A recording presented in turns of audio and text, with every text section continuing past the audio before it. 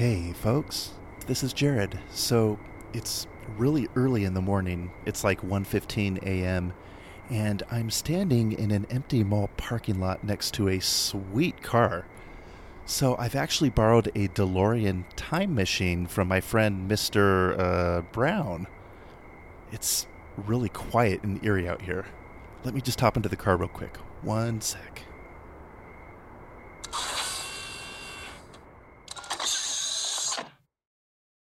All right, cool. Wow, it's kind of cramped in here. And there's a lot of buttons. Okay, let's see here. Let's set the date back about 150 years. We're going to head to the wild American frontier. We'll see you on the other side.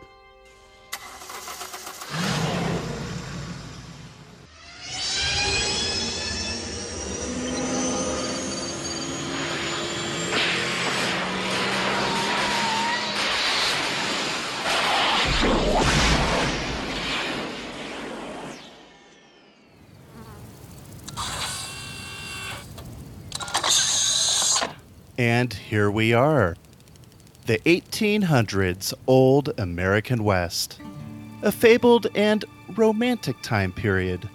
It was a time of cowboys and calico dresses, where justice might be found on the business end of a six-shooter. A time filled with wide-open, unexplored vistas, teeming with herds of bison and wild horses. A time of dusty saloons and unfettered dreams bigger than the gold nuggets waiting to be plucked out of the untamed rivers. From sheriffs to bandits, from travel-weary pioneers to oil tycoons. This colorful period of America's history is equal parts fact, myth, and even legend. One of the most enduring relics of the Wild West that keeps gaining popularity to this day is the cowboy boot. Welcome, y'all, to the Immortal Souls podcast.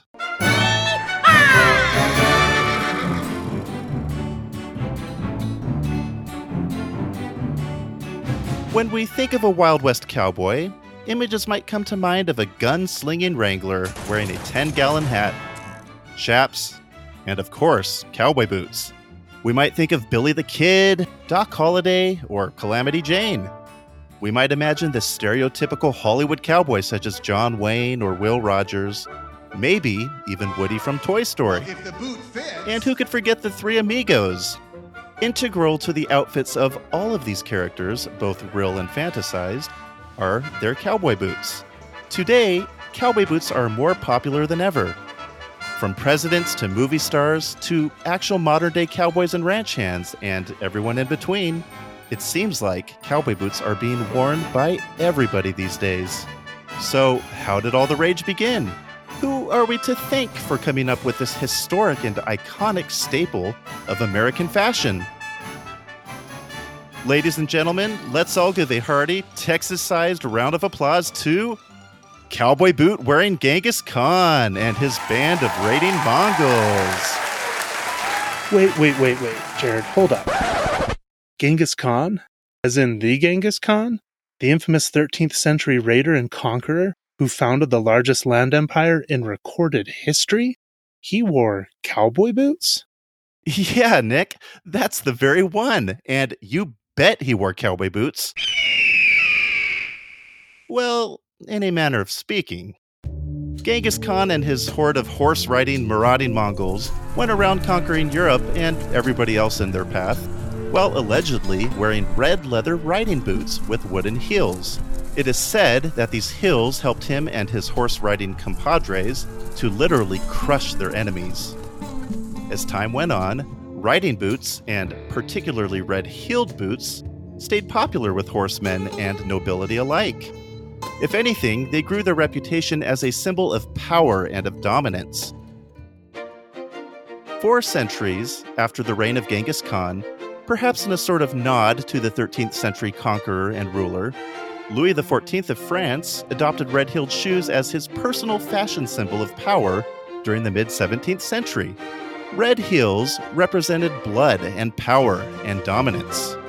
King Louis only permitted himself and noblemen of his court in good standing to wear red heels at all. Red heels aside, The popularity of riding boots caught on with the masses in the early to mid-1800s, during and after the period of wars in Europe. The Hessian boot, which was developed by Germans but was actually of English origin, made its appearance during this time. These boots, worn by cavalry, sported rounded toes, small heels, and leather shafts reaching high up on the knees to protect the horse riders. Also entering the scene were Wellington boots. Arthur Wellesley, the first Duke of Wellington, defeated Napoleon Bonaparte in the Battle of Waterloo in 1815 while wearing calf-high boots with a low-cut heel, known appropriately as Wellingtons. In the eyes of the British population, the Duke was the man, and everybody wanted to copy his fashion style, including the Wellington boots he famously wore. This led to mass production of low-cut, calf-high leather boots that was widely available and worn by men and women alike. Curiously, this style of boot was slow to jump the pond over to the US, and didn't really make a noticeable appearance in the United States until the Civil War, where Wellington-style boots were produced and issued to soldiers. Especially in the case of the Confederate soldiers, however, the quality of the boots left much to be desired, and many soldiers suffered foot injuries and maladies due to the shoddy workmanship of the boots. Some soldiers even wore through their boots and fought barefoot, if you can imagine that. The first signs of cowboy boots, as we know them, appeared shortly after the Civil War in 1865. Cowboys who were driving cattle across the country soon realized that their war-era boots just weren't cut out for the long and rugged cattle drives involving hours of horse riding in stirrups, baking in the hot sun, splashing through creeks, and wear and tear from rocks, brush, and the wild and rugged terrain. According to legend, the first pair of cowboy boots was made by a shoemaker in either Kansas or Texas. A cowboy took his military-issue boots to the shoemaker and asked that they be remade to include a pointed toe to make it easier to slide in and out of stirrups, large heels, also known as Cuban heels, for the boots to stay firmly in the stirrups during rough riding, a higher shaft to protect the legs, as well as to keep the boot securely on the foot, and tougher leather to guard the feet and the legs from getting bruised and from dangers such as rocks, snakes, and thorny bushes. The boots would also have wider stovepipe-style openings with long straps to allow for the boots to be pulled on and off much easier. After these changes were incorporated, the cowboy boot was born. While not seen as stylish per se, these boots were solid and built to last. They were pure utility and function. They quickly became a necessary tool for cowboys, ranch hands, gunslingers, horse riders, and many others who depended on the rugged footwear to hold up to their difficult jobs and living conditions. In these early years, cowboy boots were custom-made only, and a cowboy would have to go to a cobbler, get his feet measured, and get a pair made specifically for him. Eventually, as bootmaking processes improved, mail-order boots came about, making it much more convenient for someone to send their foot measurements into the mail-order company and get a pair made.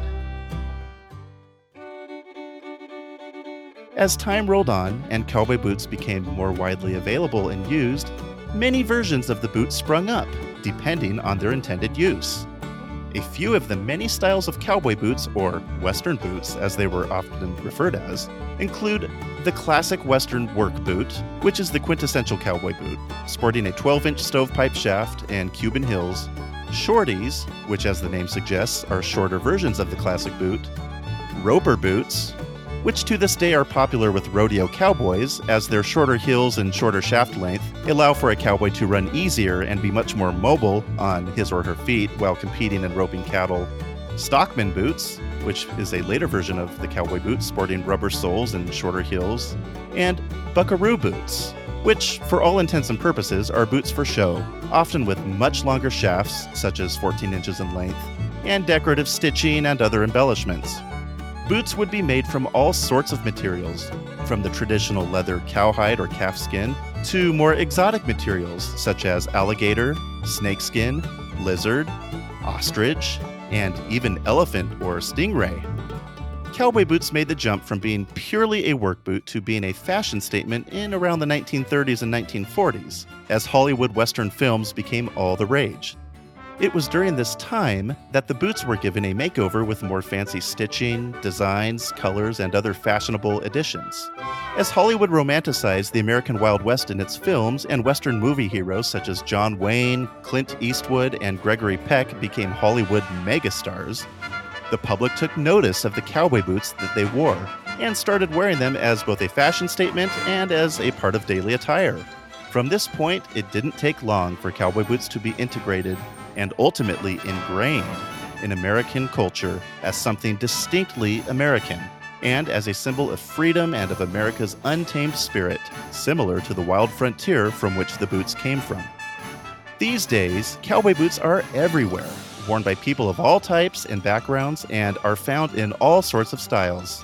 Whether it be for function or fashion, men or women, plain or fancy, ranch work, rodeos, a country music concert, a fashion show, or just to pick up milk from the store, cowboy boots get the job done, and they ain't going anywhere anytime soon. Well, all of my life I've been trying to say to get a pair of cowboy boots. 16 years of my life I gave to get a pair of cowboy boots. I wanna go where the money's free. Hollywood is calling me. Oh, what a great big star I'll be in a pair of cowboy boots. Thank you all for tuning into this episode of the Immortal Souls podcast. For more information, show notes, pictures, or just to say hi, check us out at immortalsoulspodcast.com, Instagram, or Twitter. Original theme music by Scott Spriggs. 5-star reviews are always helpful and hugely appreciated. Until next time, keep walking the roads less traveled.